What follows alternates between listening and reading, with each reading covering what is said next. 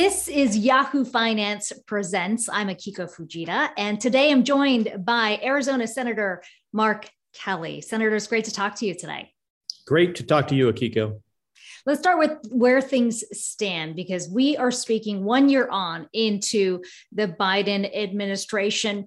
When you think about where the economy is, certainly a very strong recovery in the labor market. We're at near full employment, 6.4 million jobs created. And yet the headline that is dominating all of this is inflation at near 40-year highs. How much of this do you think is the doing of the president's policies? How much of this is a function of what we've seen, the easy money coming from the Fed? Well, let me start by saying in Arizona, we're at full employment right now, so not even close. We're actually there. But prices have gone up for gasoline, ground beef, milk, eggs, nearly everything. I mean, these rising costs are really hurting Arizona families and families across the country. But it's not just here in the United States. I mean, we've seen European countries, experience similar issues when supply chains get disrupted, like they have over the last couple of years. I mean, that contributes to shortages. And as we know, that's going to result in rising prices. You've pressed the administration specifically to take steps to lower the cost of food. And you've spoken specifically about what you've described as corporate price gouging that's happening. Is that what you think is happening here? For some issues, yeah, absolutely.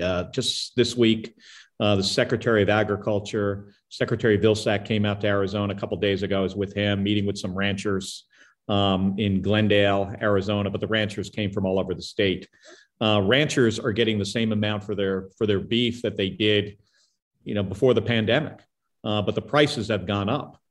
So what is causing that? They're not getting more for their product, though consumers are now paying, in Arizona anyway, about $5 a pound for ground beef. So something is happening in where the product goes from the ranch to the market. So I have the administration looking into this. I mean, is it the processors? What is causing prices to go up? And, food is it's really challenging for many Arizona families to buy groceries right now, and it has to be dealt with. What are you hearing from those constituents, the ranchers that you just alluded to? How much have they seen costs go up, and what's the reality for their businesses? Yeah, I mean, the price of corn and alfalfa, the price of diesel fuel. So their expenses have gone up, but their revenue is flat. They should be, benefiting, from some of the price increases. I mean, we don't want the prices to go up. We want Arizona families and families across the country to be able to afford groceries. This has been really challenging. But there's something specific to this, and I think this is going on in other industries where you have big corporations that are taking certain steps to increase their profits on the backs of the American people. So let's talk about the steps that you have proposed to try and bring things down. You talked about bringing down the cost of food, but also addressing the snags that we're seeing in the supply chain, specifically in the labor shortage in the trucking industry. You've called for the need to expand the pool of prospective drivers, but how do you actually do that? I mean, this is something that we saw even before the pandemic. And some would argue there's a bit of a generational shift that's happening. Not enough people wanting to get into this industry anymore. Yeah, it's true. These are good paying jobs, but they also require that you leave your family for, in some cases, good periods of time. It's challenging work. And right now, I mean, we've got a shortage of employees across the country. The workforce, we had over, I think about 1.5 million additional Americans retire than expected during the pandemic. That's a lot of people that just disappeared out of our workforce. There are certainly some things you can do. You can provide training opportunities that are more readily available to young people. You can reduce the age for folks to get jobs where they're driving on interstate highways from state to state. Right now, that age is 21. We could and we are looking into reducing that to 18.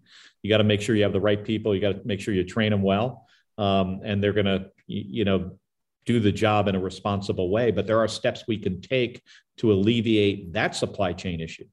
We also have supply chain issues that are showing up at our ports of entry, whether they're the ports of, the land ports of entry like we have in Arizona on the Arizona-Mexico border, or the ports of entry along the coast, like, California with, shipping, backed up. Called on the administration to take some steps there. They're building or opening some temporary locations for ships to come in and unload their cargo. On the land port of entry issue, in the bipartisan infrastructure bill, which I was one of the folks that negotiated and worked across the aisle to get this done, we've got significant funding to upgrade those ports of entry. That'll help us bring more products, not only from Mexico, but to Mexico in a much more efficient way. So that's going to alleviate, in the long term, some supply chain issues that we've been facing. Let's talk about another key issue that you have been focused on, and this is the trading or stock trading of lawmakers. You recently introduced a bill with Senator Jon Ossoff to ban stock trading for lawmakers as well as their spouses, and call for all lawmakers to place their stock portfolios in a blind trust. This is an issue that we've seen pop up from time to time. There's a competing bill from Josh Hawley too. Why is your particular approach the right one at a time when there's growing questions about whether, in fact, lawmakers are trading, which presents a conflict of interest based on information they have? Yeah, I mean, absolutely. I mean, we see a lot of information that the general public does not have access to, and it's not right for individuals to be elected to Congress and then be able to trade on that information that the American people don't have. That's why as soon as I was elected, before I was sworn in, I took steps to put my assets in a qualified blind trust to make sure not only can I not make trades, I don't even know what's in there. The same thing is true for Senator Ossoff. Hey, I think anytime we can be, first of all, more transparent with the American people as to the steps we're taking, and getting the corporate money out of our political system, and making sure that members of Congress can't trade on this information. It makes Congress work better for all of us. I'm actually the only person. I'm the only person in the United States Congress out of 535 people that does not take corporate PAC money, has a qualified blind trust, and has a public schedule. So my constituents know what I'm doing here every day when I'm in Washington, D.C. What do you say to those who say this still doesn't go far enough? There should be criminal penalties, for example. I mean, the disclosure rule exists. We've learned from recent reports that lawmakers don't necessarily follow that too. Is there a compromise between all of the competing bills that is a way to get other lawmakers on board? Well, if our legislation becomes law, members of Congress are not going to have opportunities to trade on the information because they're not going to have control over any stock portfolio that they have. So, the penalties in our case, for folks that don't do this or wind up through another mechanism of being able to trade on the information, there are fines associated with this. But if every member of Congress put their securities into a qualified blind trust, we would not have this problem. And then Congress could really get down to focusing on what's in the best interest of the American people and not what is it in the best interest of members of Congress personally. That's where the problems arise. Reducing the U.S. reliance on Chinese supply, certainly a big focus of this administration. You recently introduced a bipartisan bill that essentially bans imports of rare earths, the use of rare earths among defense contractors. That's certainly in line with what we've heard from the president, but how do you do that when the alternative doesn't currently exist in the U.S. on the scale that it needs to? Well, I think this is a first step, and it's got a timeline in there by 2026, right? So defense contractors folks that are building the most sophisticated weapon systems, fighter airplanes, ships, missile systems, won't be able to use Chinese rare earth minerals in the technology that they build and sometimes sell overseas. So we've got to stop relying on Chinese rare earths in our defense industry. It's a national security risk to us. If China was decide to cut us off on those rare earth minerals, right now, this would have a serious impact on our national defense. So this requires that DoD and the Department of Interior, work together to build a stockpile of rare earth minerals, and we can do this, and we have some time to do it, and then require that defense contractors just use rare earth minerals that they can obtain from U.S. suppliers. Why specifically focus on rare earths? I mean, there are so many supplies, so many materials that come from China. Why has this been a specific focus for you? Well, this is one right now where, the supply is in China, and we do not have a significant enough supply here in the United States today. And this legislation will fix that. We'll look for other sources, and we can build this strategic reserve of rare earth minerals over time if we focus on it and if we choose to do it. And this sets the parameters to put the United States in a position that we have to choose to do this.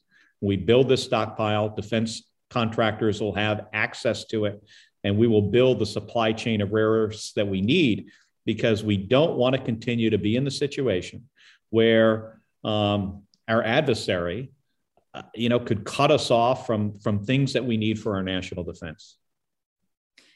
Certainly, we've seen a lot of U.S. businesses who are operating in China in the cost crosshairs recently, especially with this new law that was passed, the Uyghur Forced Labor Prevention Act. You had companies like Intel who had to go out and apologize in China, saying, after they put out a statement saying they're no longer going to be sourcing materials from the region because of the law. I wonder how you're looking at that dynamic, because we're taking this on specific issues, yet some would argue if these U.S. businesses continue to do business in China on the scale that they have been doing, that is only fueling the economy there by way, and also fueling or supporting the government. I mean, how do you think U.S. businesses should be navigating this tricky geopolitical environment? Well, I think we should be, paying attention to our own, personal norms as a nation. And, the Chinese currently, as you outlined, they use a significant amount of forced labor. The Uyghurs being one example of that. And, I would encourage, U.S. companies, to take a look at that and look for alternate sources. Manufacturing, we make some of the best stuff in the world, right? When you're looking at sophisticated manufacturing, there's no country that's better at it than the United States. We're also very innovative. And we have opportunities here to build manufacturing in the United States, good paying jobs for the American people. And at the same time, we can live up to, our own personal expectations of supporting human rights around the planet. And what the Chinese do with forced labor, it's just not right. Senator Mark Kelly, it's good to talk to you today. Really appreciate the time. Great speaking with you, Akiko. Thank you.